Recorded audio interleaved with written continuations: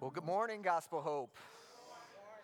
Man, it is a privilege to be back with you once again and to open God's Word together. So take your Bibles, if you would, and turn to the book of James or scroll, whatever your medium of preference is.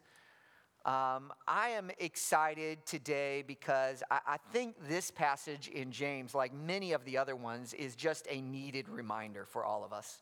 How many of you, as we were reading that, were thinking, oh no, I'm about to get it over the head this morning? And James has a way of going right after us and addressing that little thing between our teeth called our tongues that get us in a world of trouble.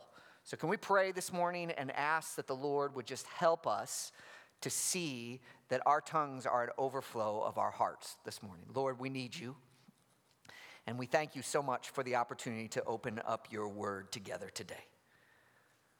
Lord, would you expose us where we need to be exposed? Would you encourage us where we need to be encouraged? Would you strengthen us where we need to be strengthened? I pray, Lord, in all of these things, you would exalt the name of your Son, Jesus Christ. Lord, help us to hear your word. Lord, we don't want to be the same people as we walk out today as we were when we came in. So I pray that you would speak. In Christ we pray. Amen. In the 1960s, Pepsi, I know that's a bad word here in Atlanta, but I will say it again. Pepsi launched a new ad campaign with the slogan, "Come alive with Pepsi." True confession, how many of you are old enough to remember? Okay, all right, we see a few. Come alive with Pepsi. Overall, the ad campaign was wildly successful. Unfortunately, when Pepsi expanded to its international market, they were not super careful in the way that they translated it. So much so that when the campaign went public in China, it was translated something like this: Pepsi, it brings your ancestors back to life. Wisely, Pepsi pulled the ad. But we've all been there, haven't we? We've hit the send button prematurely. We say something and think, did that just come out of my mouth? We quickly zip the text and realize that that was supposed to be to our spouse, and it was not to our spouse. We've all said something or written something that has ended up being very regrettable. The reality is that our words can get us into a mess of trouble. How many of you can remember a time when you thought this sentiment, I wish I hadn't said that? How many of you, let's take a survey. How many of you can remember that this month? Raise your hand. Okay, very good, very good. Let's be honest. Come on, keep your hands up. How many of you this week can remember something that you said and you say, I wish I hadn't said that? Okay, how many of you this morning, I wish I hadn't have said that? Okay, good. Because this message is for you. All of us, it seems, have a propensity towards foot-in-mouth disease. Not foot and mouth. Foot-in-mouth disease that the Bible frequently extols the importance of controlling our tongue. The Lord knows that we have trouble with this area. So over and over in the scripture, the Bible talks about just how important it is to keep our mouths under control, or as the title of the sermon is simply this morning, watch your mouth. We've all got to do it. Here's what the book of Psalms says, Psalm 34, verse 12 and 13. Who is someone who desires life, loving a long life to enjoy what is good? Keep your tongue from evil and your lips from deceitful speech. Proverbs 22, 23. The one who guards his mouth and keeps his tongue, the one who guards his mouth and tongue keeps himself out of trouble. Or my favorite, Proverbs 17, verse 28. Even a fool is considered wise when he keeps silent, discerning when he seals his lips. But as clear as these warnings are, nowhere does the Bible give us a more thorough treatment of the importance of guarding our speech than in James chapter 3. Did you notice that whole section, 12 verses, is dedicated exclusively to the idea that we must diligently control our tongue. And that's really the point this morning. If you're following this passage, I think what James is trying to convey to us is that we must diligently control our tongue. So why is that such a big deal? Why devote so much attention to urging us to watch our mouths? Thankfully, in our text, James spells it out very clearly, laying out several reasons why it is important for us to learn to control our speech. So this morning, Lord willing, from the text, I want to give you 5 reasons for controlling your tongue. 5 reasons that you need to control your tongue right out of James chapter 3, verses 1 through 12. Number 1, the first reason is this: your tongue is strong. Say that with me. The tongue is strong. James begins this section with a slightly unusual word of caution. Look at verse 1.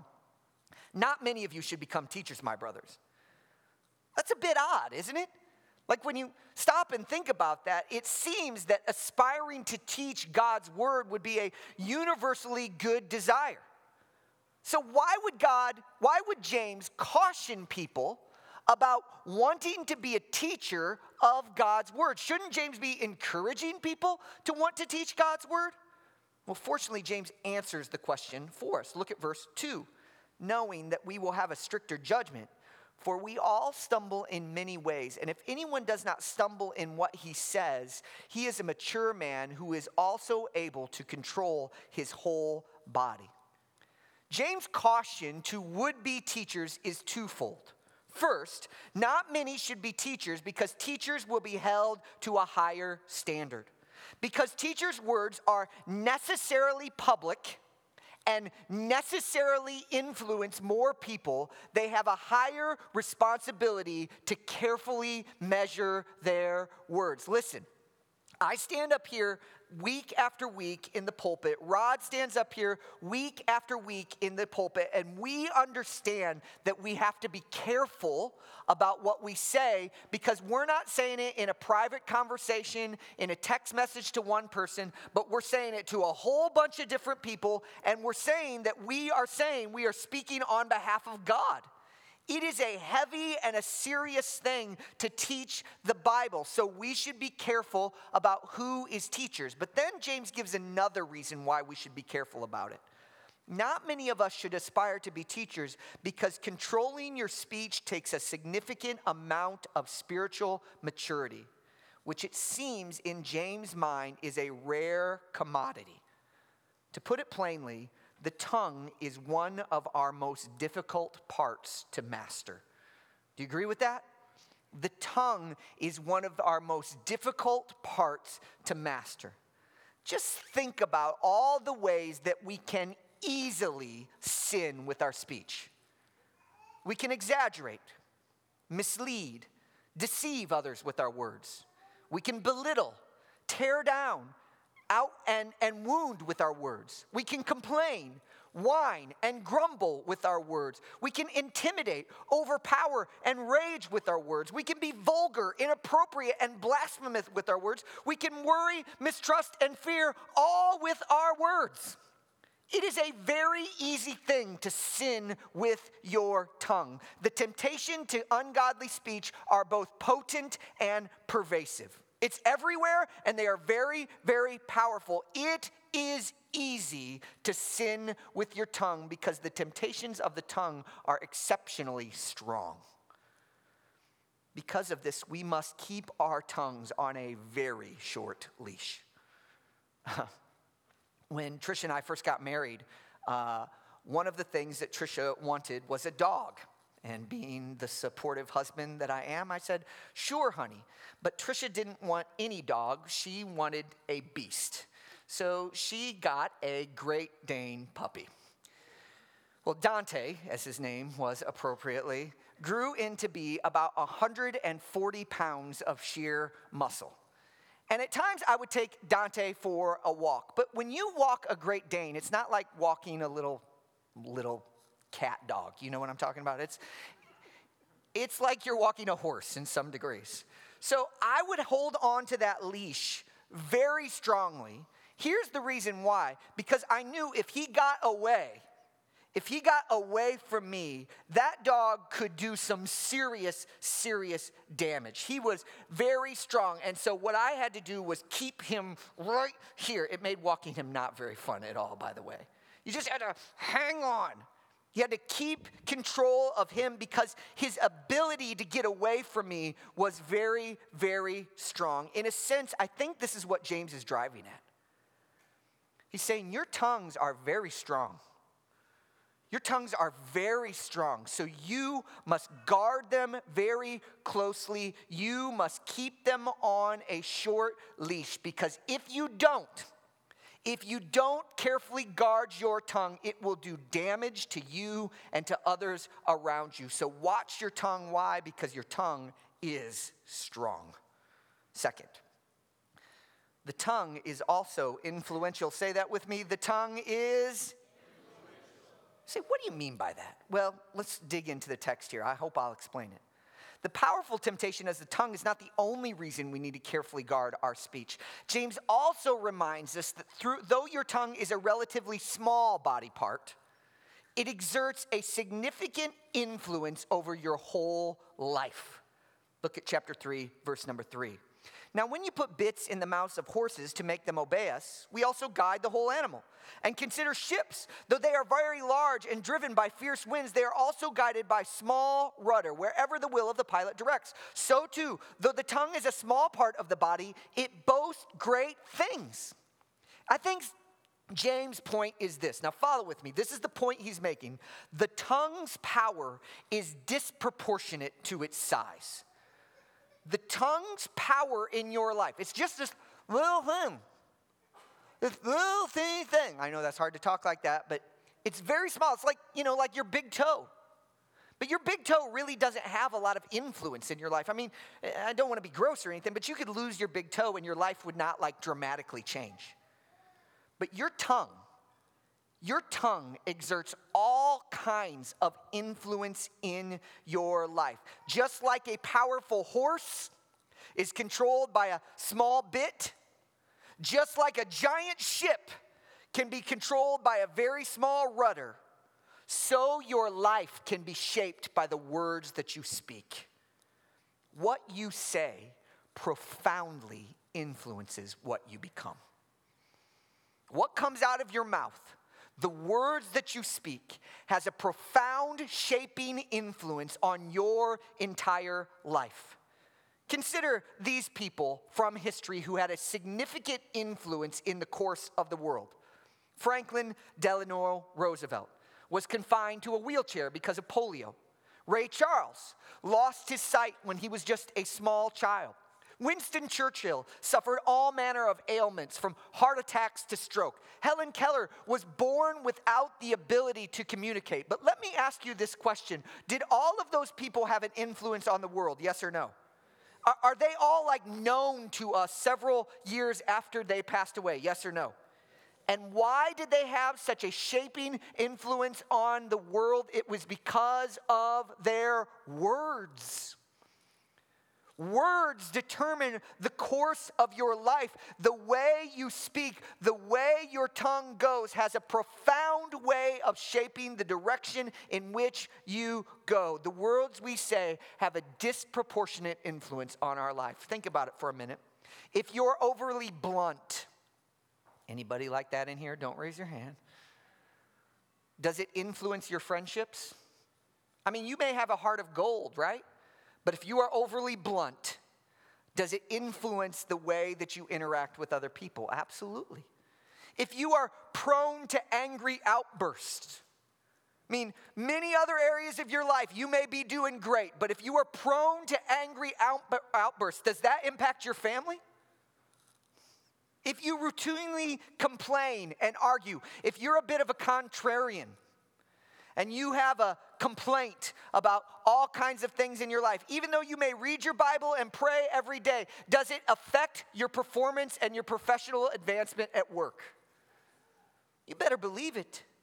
Your words are very, very influential. There are certainly far more things to you than just your words. I'm not reducing you or me or anyone to the things that they say. You have motives, you have talents, you have feelings, you have goals, you have dreams. But whether you like it or not, we live in a world in which words matter. They matter. And we need to control our tongue because your words are influential. That's why I think the psalmist says this, Lord, set up a guard for my mouth and keep watch at the door of my lips. The psalmist well understood how important the things that he said were. Words are not only strong, your tongue is not only powerful, your tongue is also very influential. Number 3, the tongue is destructive. James gives us another reason why we must control our tongues by using the analogy of a forest fire. Look at verse number 5. Consider how large a forest a small fire ignites. And the tongue is a fire. The tongue, a world of unrighteousness, is placed among the parts of our body. It pollutes the whole body, and it sets the course of life on fire, and is set on fire by hell. Who of us have not felt the force of those words? Who of us have not been burnt by words? Who of us have not burnt others with our words? The tongue, our words, our speech, if left out of control, is like a forest fire, consuming and destroying everything in its path. In 1910, a wildfire burned across northern Idaho, western Montana, eastern Washington, and southern British Columbia. It was known as the Great Fire of 1910. It ended up consuming 3 million acres of forest land. I couldn't get my mind around that, so that's basically Connecticut. So this fire burnt an area the size of an entire state of the United States. And you know what it was started by? Just the cinders of a locomotive engine. Just the cinders of a locomotive started this fire, killing 87 people and damaging 3 million acres of land. It's a beautiful analogy in its ugliness, right? We well understand that words can harm. Our words, like a fire, have tremendous destructive power in them. You know, you've heard the old adage, sticks and stones may break my bones, but what? Words will never hurt me or harm me. At a gut level, what? We all know, like, false. Words often hurt more than sticks and stones. I'd rather you punch me in the face, in one sense, than say something unkind or hurtful to me. Like, don't try it out after the service and be like, Ryan, I heard you like punches in the face. That's not what I'm saying. But we know that words can hurt. Can you think of a time in your life when you were deeply wounded by words? Still hurts, doesn't it? Right now, you can call that up. Maybe it was 10 years ago, and it still stings a little bit. Why? Words can hurt. They can destroy. Can you think of a time when you wielded your words like a blade, intent on cutting as deeply as possible? Can you think of a time not when you were hurt, but when you on purpose used your words to inflict as much damage as you possibly could? Words are powerful. We need to carefully guard our speech because all of us have great power to harm through our words. Are you bearing this in mind when you speak to your coworkers, to your friends, to your spouse, to your child, to your parent, to your boss, to your neighbor? Are you bearing in mind the reality that your tongue, your speech, your words has tremendous destructive power in them? So brothers and sisters, if you've trusted in Jesus, let's carefully, diligently guard what we say. An unknown person once said it this way: the tongue has no bones, but is strong enough to break a heart. So be careful with your words. Number 4, the tongue is restless. James continues his indictment, verse number 7. Every sea creature, reptile, bird, or animal is tamed and has been tamed by man, but no man can tame the tongue. It is a restless evil, full of deadly poison.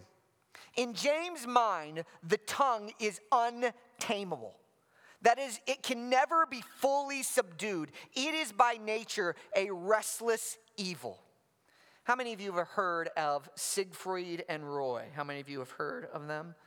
They were a famous act in Las Vegas for literally decades. And Siegfried and Roy tamed or had a show with wild animals, specifically white tigers and white lions. And after performing for years and years and years and years, literally 40 years, they had done this act. In 2003, a 7-year-old lion named Manticore attacked Roy during the live show, and it wasn't a little attack. Manticore jumped up on Roy, bit into his neck, and nearly killed him.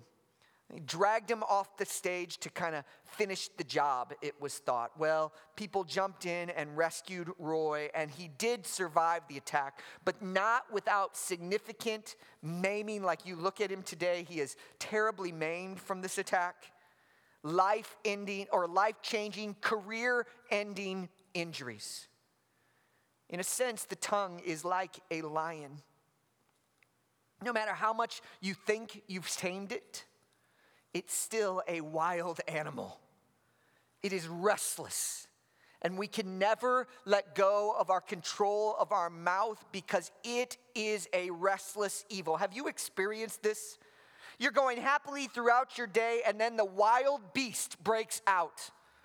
All of a sudden, you're gossiping about your coworker. I mean, it's just like spills out. Out of nowhere, you suddenly complain about your spouse. Without explanation, you are screaming your head off at your kids, or seeming without warning, you're ripping your friend to shreds. Then there you stand, shell-shocked, saying, "What just happened? Where did that come from? Why did I talk like that? I wasn't thinking anything. Boom, there it was." When that happens, you just fell victim to the restless evil. How nice it would be to have a rewind button on your life. How nice it would be to say,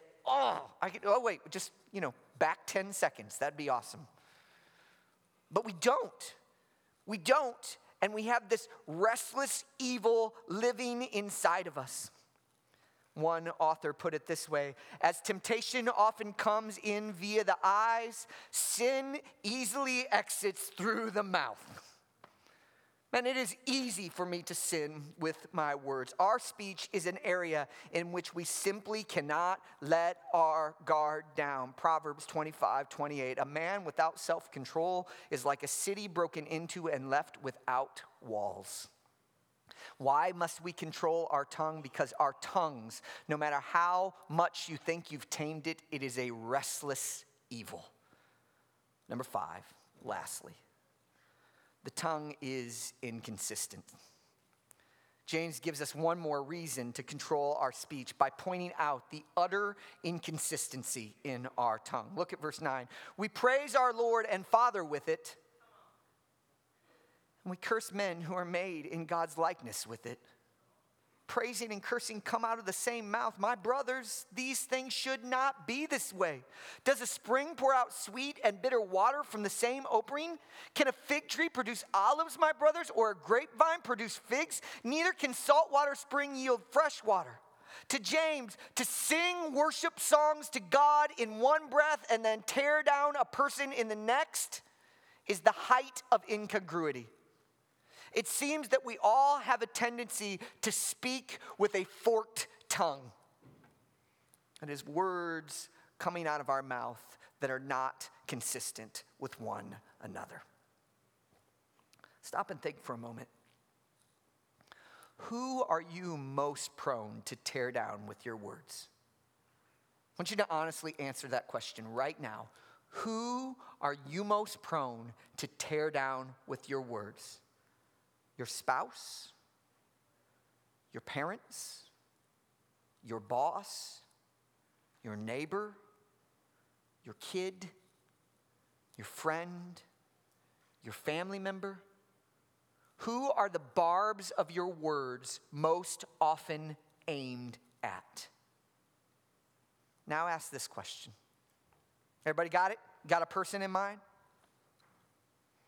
In whose image is that person made?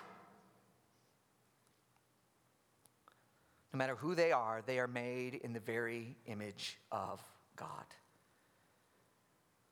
And when you tear down an image bearer of God with your words, in one sense, those insults are aimed at the one in whose image they bear. To put it another way, a word against those God has made is a word against the God who made them. Friends, when we speak in ways that hurt and harm and tear down image bearers of God, our words are ultimately directed against God himself. He is the one that created that person with all their warts and foibles and problems. And by the way, you have your own warts and foibles and problems, and God still loves you and he still loves them. So let's be careful with our words that we do not speak with a forked tongue. It is hypocritical to bless the Creator and curse the creation. So you may be hearing all this and thinking, wow, that's rough.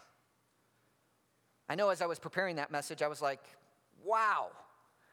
James, is there any good news in this passage? Because thus far, you've basically just told us the bad news.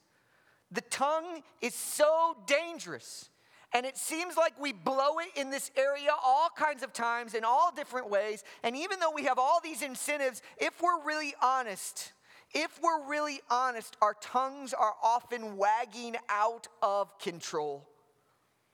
Well, I've got news for you. It's worse than you think. It's actually worse than you think.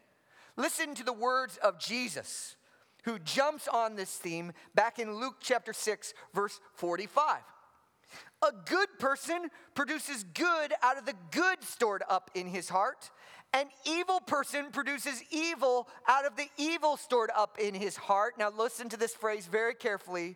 For his mouth speaks from the overflow of his heart. Yipe! That means when I speak, it is not just a tongue that is wagging, it is a heart that is directing it. Let me put it this way, a foul mouth is an indication of a foul heart. Or to put it another way, all problems of the tongue are ultimately problems of the heart. James has bad news for us. Our tongues are often out of control. Jesus has worse news for us, saying that not only are your tongues out of control, not only is your speech bad, it's actually because your heart is bad.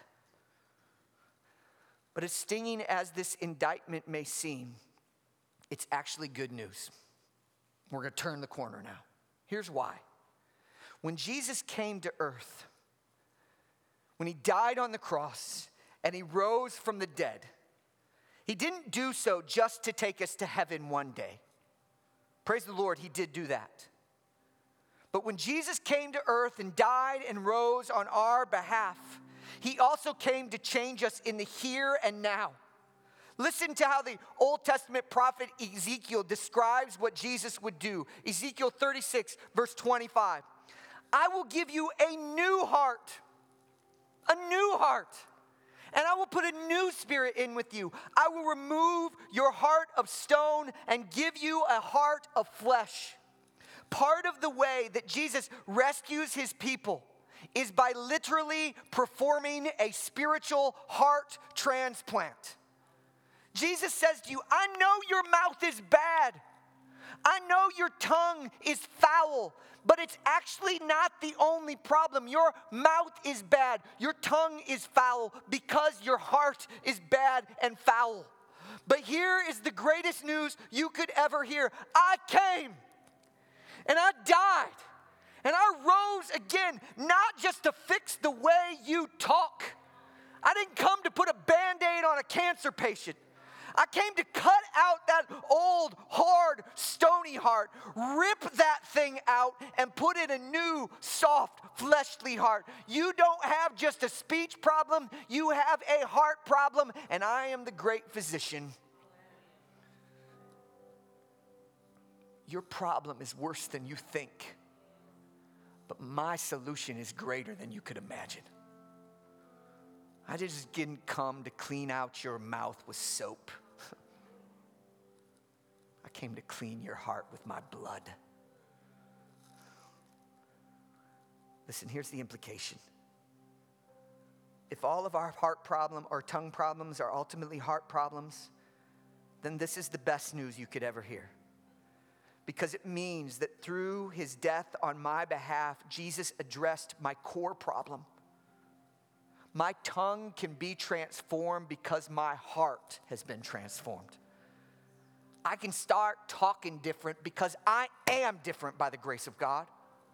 So angry brother, you don't have to yell at others just because you grew up in a home where your dad yelled and screamed. Listen to me. Christ has given you a new heart.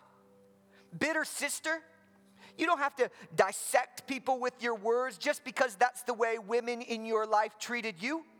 Listen, Christ has given you a new heart. Sarcastic friend, you don't have to hurt people with your biting humor just because it makes them laugh.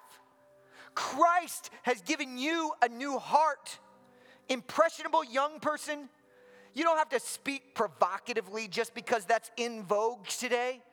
Christ has given you a new heart. Listen, when Jesus saves, he does something for you and he does something to you. Jesus doesn't just say, here's a get out of heaven free or hell free card. He does that, and I thank God for that. He also says, I'm going to rip out that old hard heart you have and give you a new one. I'm not just doing something on your behalf. I am doing something in your chest. Our hope for transformed lips is the work of the Savior on our behalf.